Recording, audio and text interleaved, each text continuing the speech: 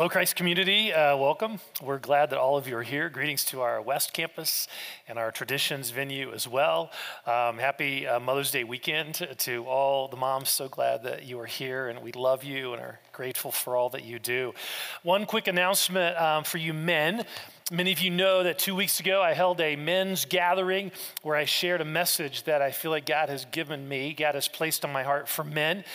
We had over 200 men come, which was awesome. But if you missed that, or if you came and you want to listen to it again, we have posted the audio. Finally, we've got the audio and the video at my blog, so you can find it at allencraft.me. So I encourage you to check that out.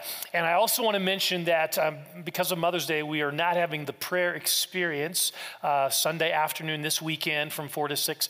We'll start up again next weekend, but we won't be having that this weekend. Okay, so this past week I took a very quick trip to see my dad in Wichita. It's exactly 8 hours door to door, and so there's plenty of car time to listen to books on CD, which is what I did. And I happened to listen to two different books, true stories, both about people who were facing desperate situations. One was a guy who felt very dissatisfied with his life. The other was a man who was battling ALS.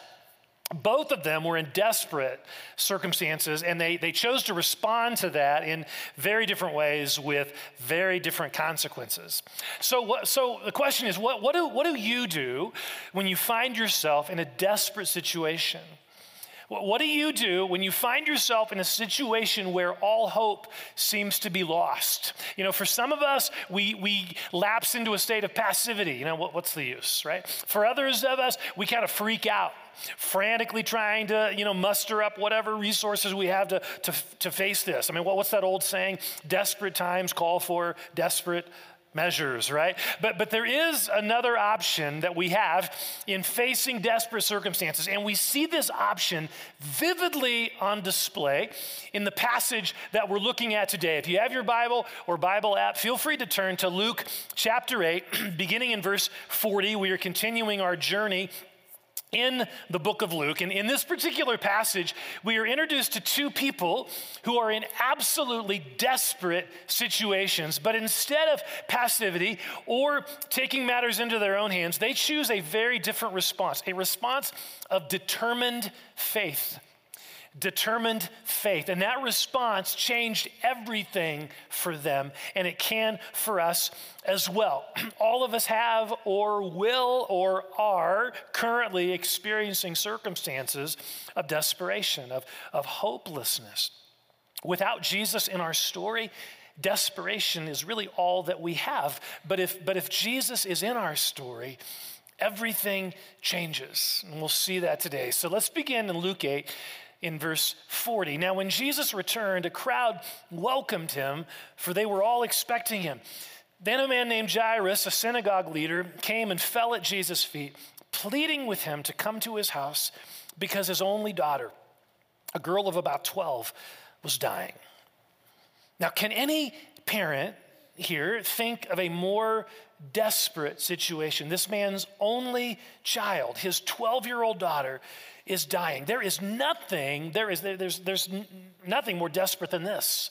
I mean, there is something very special, I think, about a dad's connection to his daughter. I remember when our first child was born, we were convinced, we were absolutely certain throughout the entire pregnancy that this baby was a boy. Right up until the doctor held our seconds-old child in his hands and said, "Congratulations, it's a girl." And after that initial shock, we were the happiest people on the planet. I mean, this beautiful girl.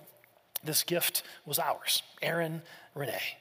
And I remember holding her and dancing with her in our living room and singing Stephen Curtis Chapman songs over her, right? There is something special, very special about having a daughter.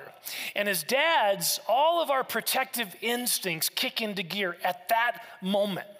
We are going to protect this little girl no matter what, which is no doubt what drove Jairus to run to Jesus in desperation. He had heard of Jesus' miracles. He didn't care if other synagogue leaders were skeptical of Jesus or angry at Jesus. Jairus just wanted his daughter made well. And so he unashamedly went to Jesus, pleading with him to help. I mean, this is faith in its most basic form. The most potent environment for determined faith is helplessness. Helplessness. It's when we know that Jesus is our only option and we run to him for help. Verse 42, as Jesus was on his way to Jairus' house, the crowds almost crushed him, and a woman was there who had been subject to bleeding for 12 years, but no one could heal her. Okay, so in this crowd is a woman also in a desperate situation, a woman who for 12 years had menstrual bleeding that wouldn't stop, and no doctors could help her. Now, not only was this a horrible physical condition, it was also a shame-filled experience. It would have been very embarrassing to go out in public. And then there were also religious dynamics as well. According to Jewish law, a woman was ceremonially unclean during her menstrual cycle. Now, that didn't mean that women are sinful, for having a period. It just meant that during that time of the month, they were restricted from certain religious observances. But this woman was in that situation for 12 years. I mean, talk about desperation. She lives in a prison of pain and shame, and no one can help her. No doctors can help her. And then she hears that Jesus is in her village, and so she desperately pushes her way through the crowd. Verse 44, she came up behind him and touched the edge of his cloak, and immediately her bleeding stopped. Who touched me? Jesus asked. When they all denied it, Peter said, Master, the people are crowding and pressing against you. But Jesus said, someone touched me. I know that power has gone out from me. Then the woman, seeing that she could not go unnoticed, came trembling and fell at his feet. In the presence of all the people, she told why she had touched him and how she had been instantly healed. Then he said to her, Daughter, your faith has healed you. Go in peace. Now notice how this woman approached Jesus. She approached him from behind. She didn't want to be seen. She didn't want to be noticed. She just thought, if I could just touch the hem of his robe. And this is another such powerful picture of determined faith. It is not complicated. It's not complicated, but it does require an intentional focus on Jesus, a reaching out to him in the midst of our helplessness. See, sometimes we think that faith is about the level of our Bible knowledge, or how long we've attended church, right? That God responds better if we know him more or if we've done more for him. But this woman's situation here blows that idea out of the water. She doesn't have any training. She doesn't have any important position. We don't even know her name. What she has is a need, a desperate need, and she chooses to bring that to Jesus. Faith is not complicated. It is choosing to run to Jesus with our need. So when she touches his garment, her bleeding stopped. For the first time in 12 years, she feels normal. She feels whole. And I'm guessing she was just on the ground, just rejoicing at what God had just done, letting the crowd just kind of move along with Jesus. But Jesus stopped and he asked, who touched me? I'm sure there was an awkward silence where the disciples are thinking exactly what Peter declared. Jesus, hundreds of people are touching you. People are crowding in. A bunch of people are touching you. They've been touching you. They've been crowding in. For the last mile we've been walking here, they've been crowding you. But Jesus said, someone touched me. I know that power has gone out from me. Now this is so cool. Lots of people were touching Jesus, but only one was touching him in faith.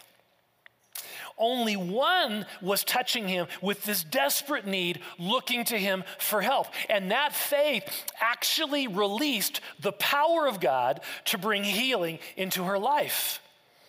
Now, this reveals something very important about the nature of faith. Notice, faith is not simply about proximity, as if just being around Jesus is what matters. There were lots of people who were close to Jesus in proximity, and they were touching Jesus with no impact. With no impact.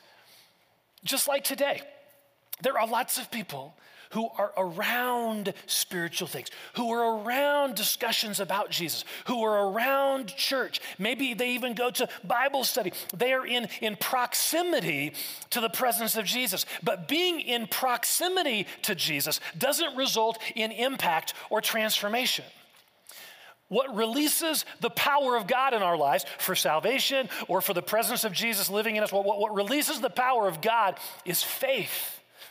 Looking to Jesus in our need, admitting we need him, and reaching out to touch him. So let me just ask here, stop for a moment and ask, is your relationship with God based on proximity? In other words, is it based on your parents' faith, or your girlfriend's faith, or your wife's faith, or whatever, and you're just kind of hanging out in the midst of that? So you go to church with them, or you go to youth group because your friends go, and you hope some of this stuff will just kind of rub off. Is that the case? That's proximity. Or is your relationship with God based on your faith? Your decision to come to Jesus on your own and admit how desperately you need him. How desperately you need him. How desperately you need his love. How desperately you need his forgiveness, his freedom, his healing. Is your relationship with God based on proximity, or is it your own faith in Jesus? That's a really important question. All sorts of people were in proximity to Jesus. Only one was touched by Jesus. And the difference in that was faith, their faith. In fact, let's all admit it here. One of the hardest things for many of us to do is to ask for help, right? One of the hardest things for many of us to do is to admit our need, which is a significant problem when we truly understand what happened in this story. The only person experiencing Jesus' love and power in this moment was the one who was willing to admit her need and look to him. It's the only person who is experiencing Jesus' love and power in this moment. And this is especially true, I think, in the area of healing. One of the hardest things for us to do in our culture is to ask for prayer for ourselves. I talk to people all the time in our church who are battling some type of health issue. Maybe it's a chronic pulled muscle kind of thing, or headaches or some disease or whatever. And I often will just kind of ask them, hey, have you come to the prayer experience on Sundays and had a team pray for you? Have you had anyone pray for healing? Well, no, I've been meaning to do that, but haven't really, been kind of busy and all that. I mean, the irony is often they're going to physical therapy to get better. They're going to doctors to get better, which is all fine, but they may be on some medication to get better. All that's fine, but they struggle to go to some brothers and sisters in Christ and say, would you pray for me? Would you pray for healing for my back or my headaches or my plantar fasciitis or whatever? Why is that so hard for us? Why is it so hard for us to ask for healing prayer? It's probably some pride and some self-consciousness, but you know what the root is? You know what the root issue is? A lack of faith. When we define faith the way this story defines it, coming to Jesus with our need. Coming to Jesus with our need. That's faith. And it's not complicated, but for some reason, it is so hard for us to do. And that difficulty hinders our ability to experience all that Jesus has for us. Now, one thing I love about this story is how Jesus responds to her. She tells her story in front of, now she's the center of attention, so she kind of tells what just happened. And then notice what Jesus says to her, daughter, your faith has healed you. Go in peace. He calls her daughter. I love this. This is a woman who for years has been socially isolated, has been filled with shame for years. But Jesus calls her daughter. He wants her to know and experience the Heavenly Father's love for her. And then he says, go in peace. This word peace, it's related here to this word shalom in Scripture, right? It means wholeness of being. And that's God's heart for her. It's God's heart for us. Peace in our entire being. That's what faith can release in our lives. No matter what our difficulties and circumstances, as we continually run to Jesus for help, we can experience abiding peace, which is really cool. So all this is really awesome, but the story isn't over. There's another vital dimension of determined faith that we really need to unpack here because it's very, very important. We're going to see. So remember, while all this is happening to this woman, Jairus is just standing there, wanting Jesus to help his daughter, wanting Jesus to get to his daughter, desperately wanting that, right? She's minutes from dying. She's that close to death. Can you imagine what Jairus is going through here? Come on, let's go. Enough chit chat, come on. We need to get moving here. Come on, let's go. Enough of this stuff. We need to get moving. My daughter is dying. So he's just standing there watching this whole interaction and this conversation. Now, just when it looked like Jesus was ready to move on, right? And the interaction with this woman was done, and they could, again, make their way to Jairus' house, Jairus' worst fear happened right at that moment. Verse 49. While Jesus was still speaking to this woman, someone came up from the house of Jairus, the synagogue leader. Your daughter is dead, he said. Don't bother the teacher anymore. A kick in the gut, right? This is a kick in the gut. The news that no parent ever wants to hear. Your child is dead. And I'm sure Jairus felt this overwhelming swirl of emotions, of grief, of sadness, of anger. Why did we have to stop for that woman? If only we had gotten to my house in time, my daughter would be alive. Now, into this situation, all that Jairus is experiencing, into this situation, Jesus speaks directly to Jairus' heart. This is what he said. Hearing this, Jesus said to Jairus, don't be afraid, just believe, and she will be healed. Now notice what Jesus is asking Jairus to do. In the face of his hopelessness and despair and grief and anger, that's his reality. In the face of all of that, Jesus says to him, don't be afraid, just believe. In other words, Jairus, I've got this, but I need you to trust me. I've got this, I need you to trust me. Verse 51, when he arrived at the house of Jairus, he did not let anyone go in with him except Peter, John, and James, and the child's father and mother. Meanwhile, all the people were wailing and mourning for her. Stop wailing, Jesus said. She is not dead, but asleep. They laughed at him, knowing she was dead. But he took her by the hand and said, my child, get up. Her spirit returned, and at once she stood up. Then Jesus told them to give her something to eat. Her parents were astonished, but he ordered them not to tell anyone what had happened. So this is amazing, right? He raises this little girl from the dead and gives her back to her parents. I mean, everyone knows she's dead. He raises her from the dead, gives her back to her parents. I mean, this is an incredible miracle, right? So what do we do with this? What do we do with this? I got to confess, I struggle some with this passage. I mean, if Jesus has the power to raise 12-year-old girls from the dead, and he clearly does, if he has the power to do that, why doesn't he do that today? I would love to not have to do another child funeral the rest of my life. So what do we do with this passage? Is this passage here to create this expectation that Jesus will regularly bring to life someone who just died? Now, I know this can happen. I know it happens in other places around overseas. I mean, I've heard a few stories, and I've actually talked to a person who talked to a person, that kind of a deal. But I'm not saying it didn't happen. People who witnessed this kind of thing. So I believe it happens, but it is not common. It is not common. Usually people who die stay dead physically. Now, of course, we believe that those who die in Christ will go to be with him immediately. And so in that sense, he still raises the dead to life.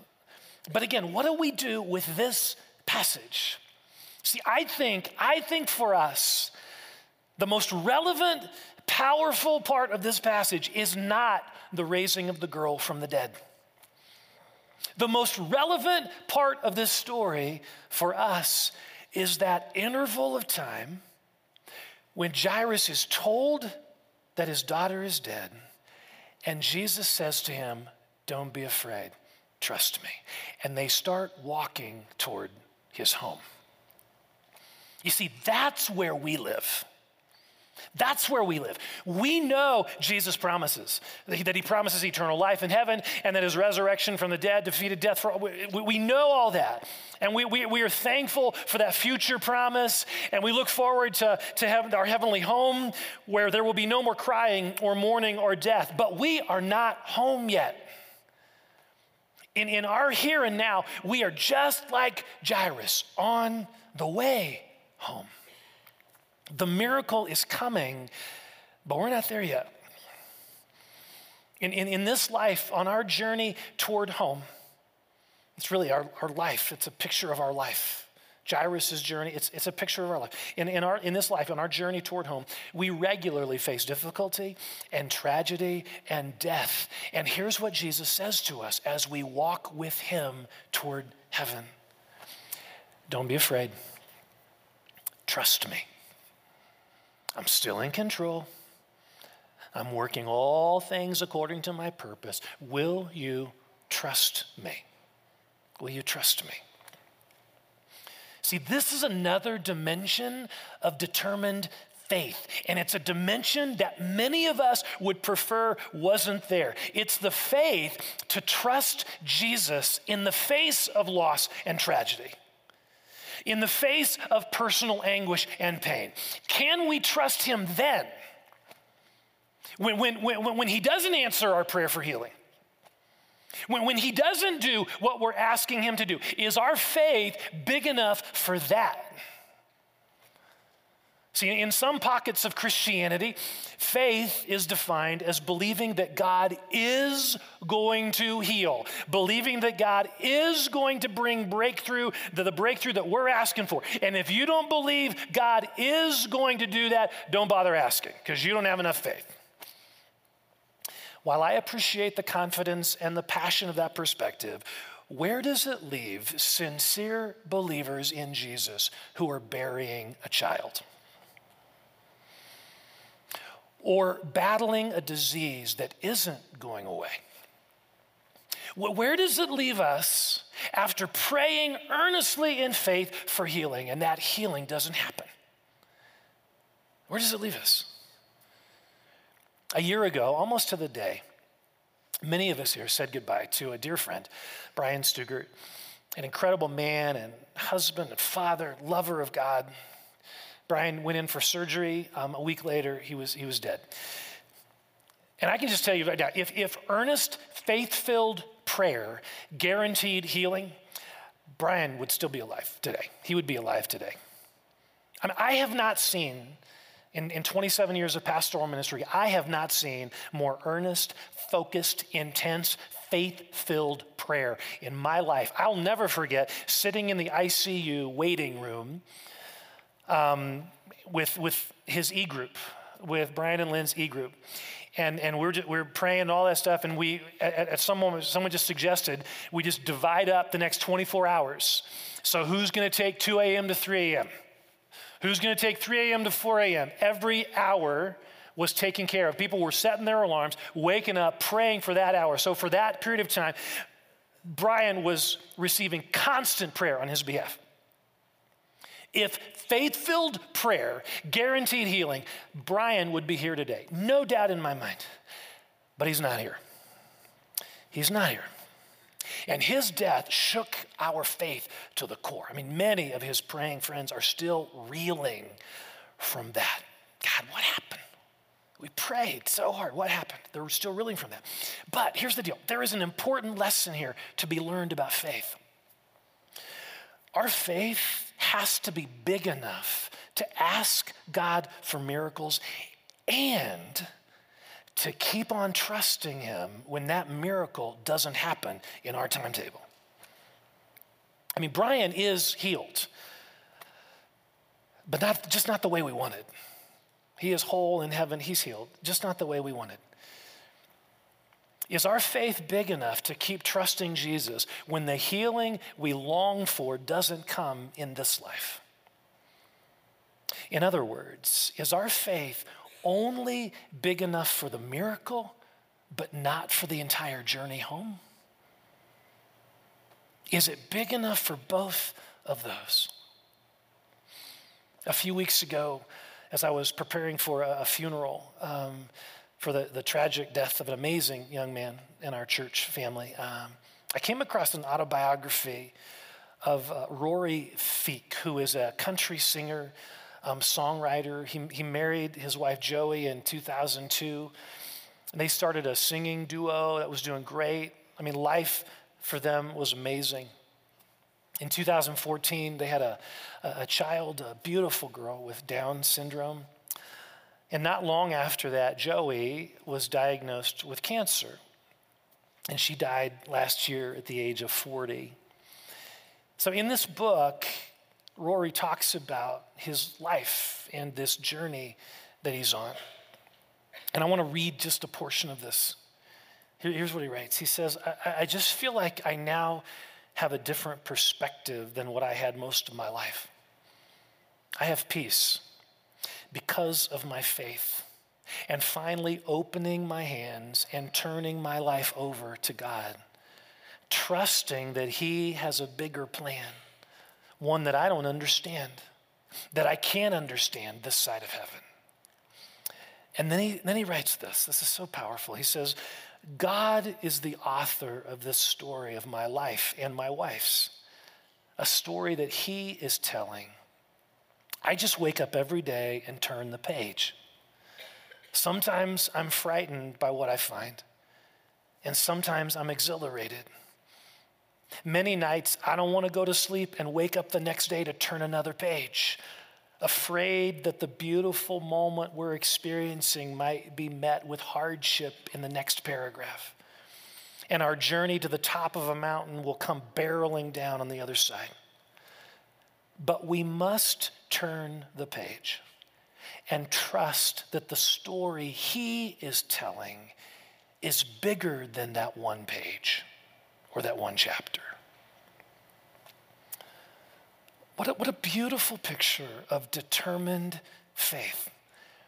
One that aligns so well with Jairus and the woman in our story. Determined faith is the faith to run to Jesus in our helplessness and our need, asking him for help. And it's the faith to keep turning the page when difficulties hit, trusting that the story he is telling is bigger than this one page or this one chapter that we're currently in. See, that's the faith that Jesus invites us to live in. That kind of faith enables us to walk in shalom, in peace, no matter how desperate our circumstances. That's the faith he invites us to walk in. Let's pray together.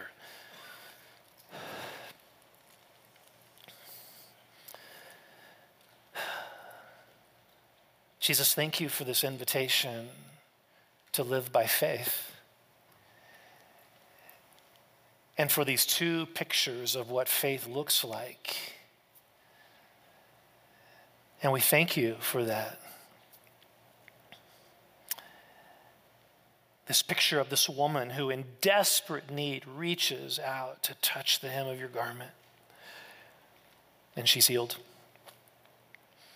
And I thank you that that's the kind of faith that you want us to demonstrate. And so right now, I want to encourage you. You can just keep your head bowed, your eyes closed. But I want us to think of a particular need we have. A desperate situation that we find ourselves in. And I want to encourage you to reach out to Jesus, just to touch him with this need. Maybe it's a need for salvation. Maybe it's the first time you've kind of been a proximity person. You know, you've been kind of based on your parents' faith or someone else's faith, and now you're saying, I want Jesus. This is my faith. And so you admit your need and you place your trust in him and say, Jesus, come live in me. Forgive my sin. Live in me. Or maybe it's a faith for healing where you need healing. You're asking for healing. And just this reminder, just going to reach out and touch the hem of his robe for healing in your situation, for physically and for emotional healing, for wholeness, this shalom, for encouragement, whatever need you have. I want to encourage you just to reach out to Jesus. And if you want to do this, just even physically with your hand just in front of you. And just in the quiet of your heart, say, Jesus, I need you. And then tell him what you need. Tell him what you long for. Just ask him. Just in the quiet of your heart, just ask him to touch you in that situation.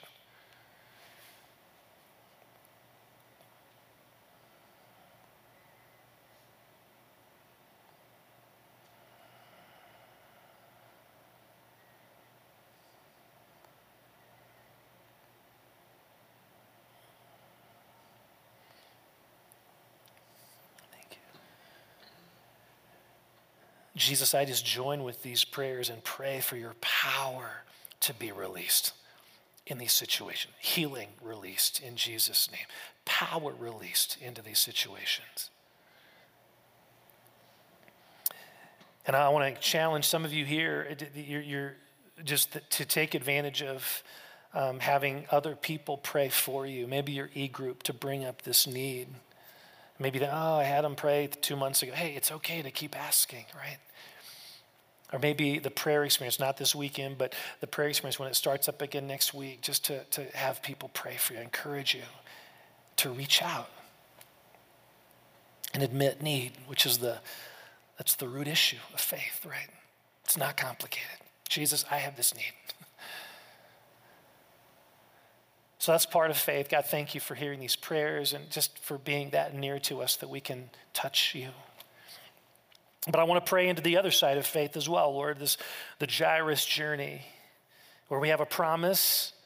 We have a promise of life in heaven, and yet we're not home yet. And so there are some here in this journey, we're walking towards home. And in this life, all of us are doing that. And we're in the midst of circumstances we have been praying for.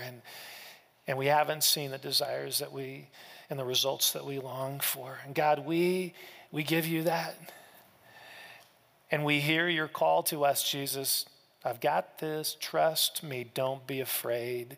And so I pray for that. I pray against fear. I pray that we would walk with you. Just like Jairus, we're walking with you on this journey, even in the midst of difficulties and hardship. And I pray that our faith would be big enough for that as well. Big enough to ask for healing and restoration and breakthrough, and also big enough to walk with you when these things don't happen the way we want them to right now. So I pray for that kind of strength for each person here. That kind of faith for all of us. You would help us grow in our trust of you as we walk on this journey, as we walk this journey with you. Thank you, Jesus, for walking with us in the midst of our pain and difficulties. And we want to be a people of determined faith, a people who call to you in our need and also who walk with you and trust you when things aren't happening the way that we want them to. Give us that kind of faith, God, to grow in that kind of faith, I pray. In Jesus' name, amen. Okay, we're going to transition now to a time where we're in just a few minutes, we're going to do a child blessing. And I want to explain that before parents go get your kids. You don't have to worry about that right now. Just before you do that, I want to just take a couple minutes and talk about child blessing and why we do this and what are we going to be doing. Every child in this building, every child in our church this weekend that's here this weekend is going to have a blessing spoken over them. We do this twice a year instead of child dedication. A few years years ago, we realized that the Bible doesn't really talk about child dedication, but it talks a ton about this incredible privilege of blessing children, of speaking a blessing over our children, not just once, but repeatedly. This was a pattern in the Old Testament given to parents. This was something that Jesus did frequently. We see it in Mark 10. The Bible makes it clear that there is a special spiritual impartation that occurs when we speak blessing upon our children. And so we had this radical idea. What if instead of continuing to do child dedication the way we always have, a few parents coming up front, and with their children, what if we created an opportunity for every parent to feel empowered to express value and blessing upon their child, no matter how old they are, whatever, just to speak blessing upon them? What if we equipped and encouraged parents to regularly speak a blessing over their child? That seemed to be more of a biblical model. So we decided to take 2 weekends a year where we bring in all of the children to join us in worship. And then we lead the parents or grandparents or whoever is with that child to speak a blessing over each child. And our hope is that this then becomes a continual practice beyond these walls, where we as parents and grandparents regularly declare and impart a blessing upon our children, which can have a huge impact in our children's lives. So here's what's going to happen. In just a minute, the worship team, they're gonna start leading us in a worship song. And when they start singing that, leading us in that song, we want every parent here, again, don't do it now, but it'll be clear when you do that. Every parent can just go get your child. At both campuses here, parents of Tiny Tot children can go directly to the Tiny Tots area where you checked your children in.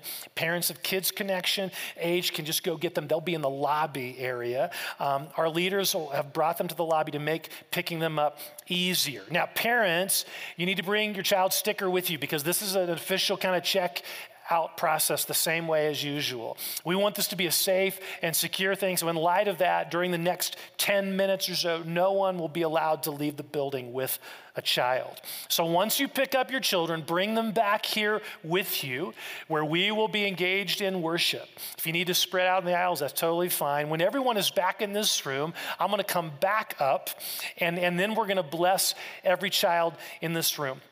And I'll explain how that will happen then, okay? So even if you don't have children with you, this is going to be a cool thing to see and be a part of. It's a part of our worship. And so we're going to engage in worship, and then we're also going to do this blessing thing. And so it's going to be really, really cool.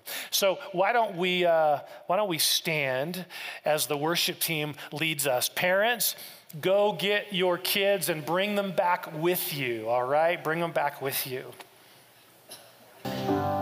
Okay, so you can remain standing here. Let me explain what's gonna happen. For you children here, you may be wondering, why am I here, right? Why was I brought into the big worship center? The reason is because we think you are awesome and special, and we want you to know that. And we also want you to receive a really cool blessing from God. And that blessing is going to come through your parents or grandparents or some other person who loves you. The Bible encourages your parents to regularly speak words of blessing over you because these words can help fill your heart with more of Jesus' love and power. And so in just a moment, your mom or dad or grandma or grandpa or someone else who's with you, loves you a lot, they're going to place a hand on your head or on your shoulder and speak a blessing over you. So parents, in just a moment, we're going to do this. We'll start with one child. Doesn't matter how old they are, okay? They may be 30. That's okay. If you are with them, you can speak this blessing upon them. And so what we'll do is we'll repeat this together so each child can get blessed. And the blessing we're going to use is the one that I've spoken over my children hundreds and hundreds of times before they go to bed. It's found in Numbers chapter 6, verses 24 to 26. So we're going to put it on the screen here. And this blessing is so powerful because it speaks of God keeping or protecting our children. It speaks of God making his face shine upon them, which is a beautiful way to describe experiencing the fullness of his love. And it speaks of his shalom, his peace in every facet of their being. That's what we're blessing our children with today. And I want to clarify, this is not a prayer. prayer is praying to God. This is actually a blessing we speak upon the child. And again, biblically speaking, there is spiritual power. There's an impartation that happens when we do that, okay? So here we go. Start with first child. Go ahead and put a hand on them, their head, their shoulder, whatever. Let's declare out loud, declare this blessing over them. Here we go. Now may the Lord bless you and keep you. May the Lord make his face shine upon you and be gracious unto you. May the Lord turn his face toward you and give you peace. In Jesus' name, amen. Second child. If you have a second child, here we go. Now may the Lord bless you and keep you. May the Lord make his face shine upon you and be gracious unto you. May the Lord turn his face towards you and give you peace. In Jesus' name, amen. Third child. Here we go. Now may the Lord bless you and keep you. May the Lord make his face shine upon you and be gracious unto you. May the Lord turn his face towards you and give you peace. In Jesus' name, amen. We'll go one more here, all right? Fourth child, if you have that many, here we go. Now may the Lord bless you and keep you. May the Lord make his face shine upon you and be gracious unto you. May the Lord turn his face towards you and give you peace. In Jesus' name, amen. You can continue later if you have more kids, all right? There's always room for more. But see how easy this is? Really, really.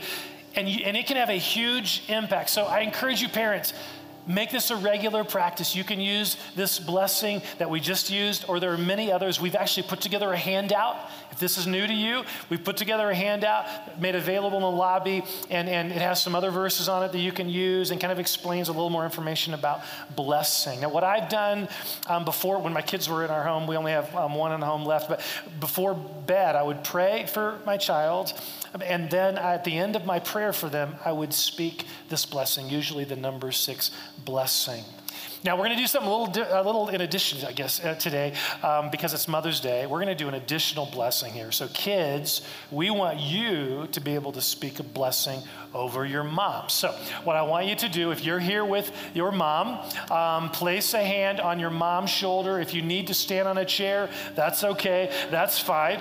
Go ahead and just get in position. This is for kids of all ages. So if you're here with your mom, we encourage you to do this. And if you're a husband with your wife and there are no kids around, you can do this blessing for her. So we're gonna speak a blessing together. Again, it's gonna be on the screen. So kids, you ready? You got your hand on your mom's shoulder. Okay, we're gonna say this blessing together. You ready? Here we go. Mom, may the grace of the Lord Jesus be with you. May the love of God the Father fill you. May the presence of the Holy Spirit strengthen you in every way. In Jesus' name, amen.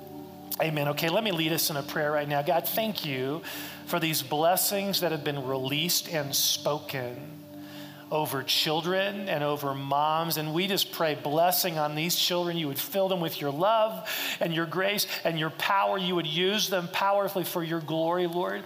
And I pray for these parents. Give these parents wisdom, and they would continue to speak blessing over their children. Give them wisdom as parents to lead and guide and just to grow their children in the things of the Lord. And so I just want to pray too for just various situations for parents, Lord. For those parents who have lost children, you would pour out your grace upon them and comfort. For those parents who have adult children who are not following the Lord, I pray, Lord, we pray for these children. They would be blessed. And Lord, I pray for the freedom for maybe parents to call up their kids and say, hey, I just want to speak a blessing over you. I just want to pray over you and speak a blessing over you. Can I do that over the phone, Lord? I pray for blessings to be released. I pray for parental guilt to be lifted for parents who say, I wish I would have heard this when I was younger. And I just pray parental guilt would be lifted, that you're at work in our children. We pray for those who are wanting to have children. They're trying to have children. Would you open wombs, Lord? Would you grant that, we pray? For those who are trying to adopt children, you would make that happen, God. And so I just pray all for the families in various situations, God, you would pour out your grace and pour out your Spirit. Thank you, thank you, thank you for children. They are so precious and we value them and love them, God. Okay, we're gonna do one more worship song here, and then I'll come up for a closing blessing where I get to speak a blessing on you all.